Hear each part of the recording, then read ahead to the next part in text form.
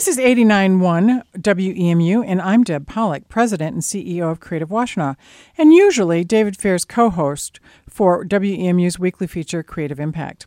David is out on medical leave and getting ready to come back better than ever. So until he returns sometime after Thanksgiving, I'm excited to serve as your solo host.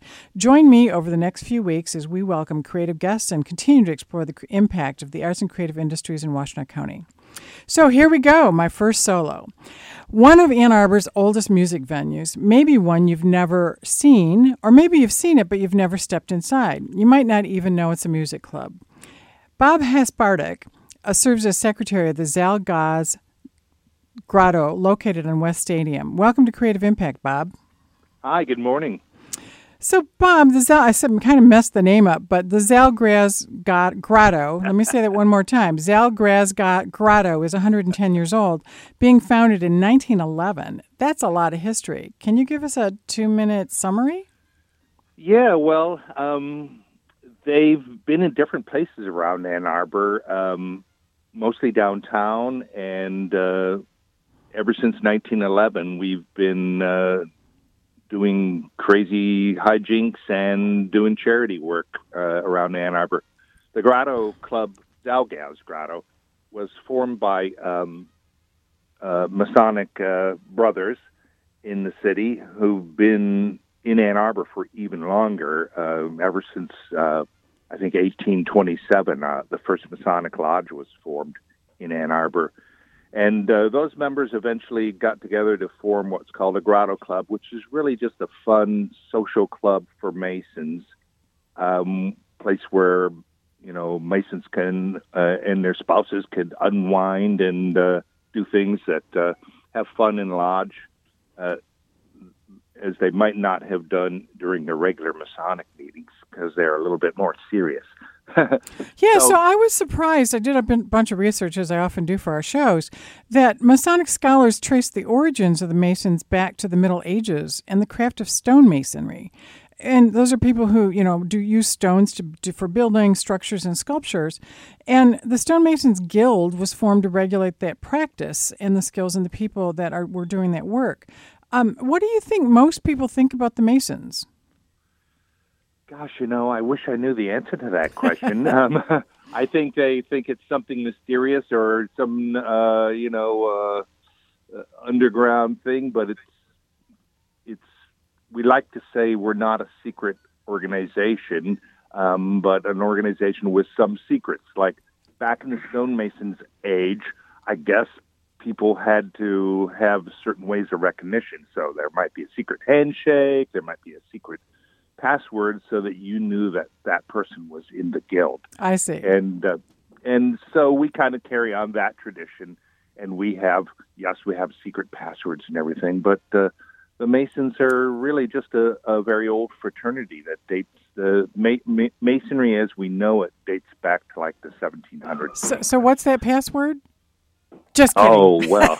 Just kidding. So I love that the founders of the order wanted to bring joy to their hearts by the cultivation of sunny cheerfulness and indulging in healthy merriment and joyful laughter. That sounds great. How do you guys how do you manage that at the Grotto?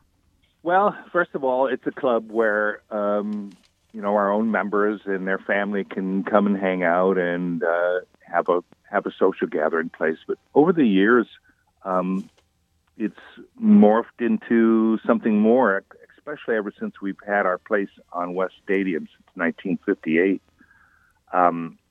Really, we've shared the building with the community and having music acts and magicians, and the Grotto used to sponsor a Grotto circus every year in Ann Arbor. Apparently, it was a really big deal. You can find pictures of elephants coming down the steps of one of our temples, and so that's what it's really just is right from the get-go. The Grotto Club has been a social activity, and a charitable activity.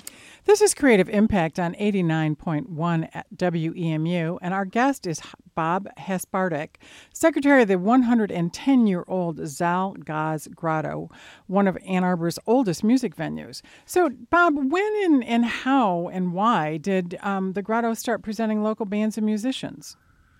Well, I think really from the get-go, when we moved into our current building in the early 60s and got things going, it's just a really nice venue space. We've always had two sides to the house. We have a bar and commercial kitchen, and we have a banquet hall with a stage at one end, and bands have been coming there for years. And our current manager, Pat Tessmer, has just done a great job interfacing with local musicians and offering them a place to play. It's kind of a neat setup that the Grotto has because of our usual penniless condition. We don't we have to pay property taxes to the city, believe it or not. But we usually let bands play at our place free of charge. We don't pay them, so and we don't charge them anything to pay there, but they always take the cover charge. So a band that comes to the Grotto knows that they get the cover free and clear, and maybe we'll sell a few beers and stuff as we go. Well, so one of WEMU's favorites, the Paul Keller Orchestra, is the Monday night regular. And we stopped in, my husband and I stopped in a couple weeks ago to see Paul Klinger's Easy Street Jazz Band. And I kind of loved, the atmosphere. It was fun. So how do bands find you guys? Well, I would say a lot of it's been by word of mouth. The jazz crowd has been great at the Grotto Club. I think they might have been looking for a new home when the old Bird of Paradise shut down downtown, and ever since then they've been playing at the Grotto, and they've really become, the whole jazz crowd is a really big scene in Ann Arbor, and they've become a really big part of our life at the Grotto. And Sorry. I was going to say WEMU is part of that big scene.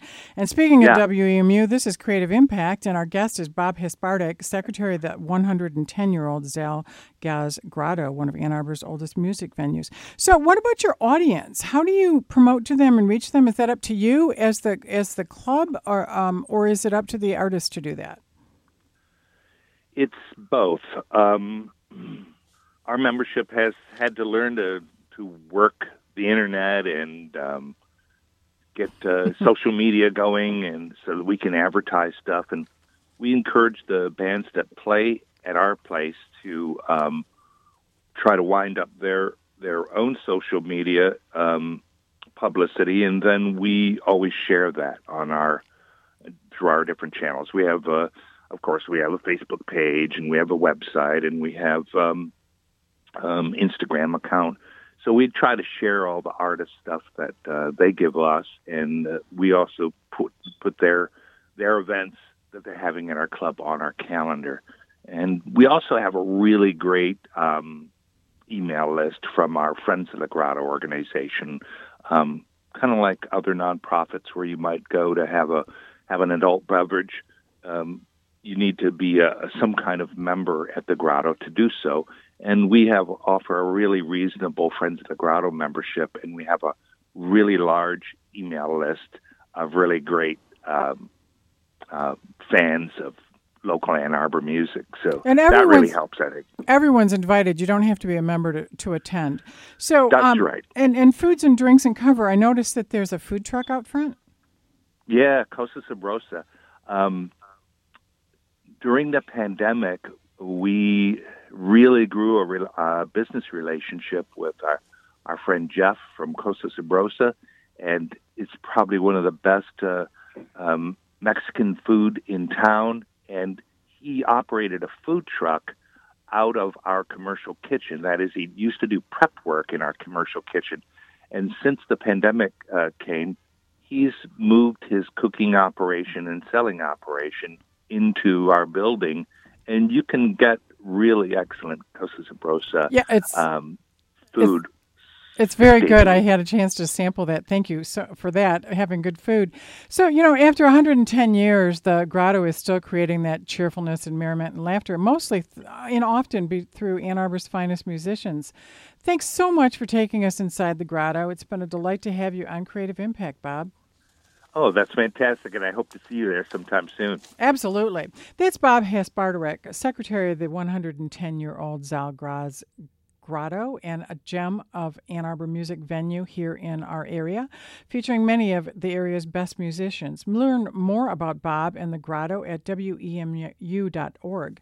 I'm Deb Polich, president and CEO of Creative Washtenaw and temporary solo host of Creative Impact.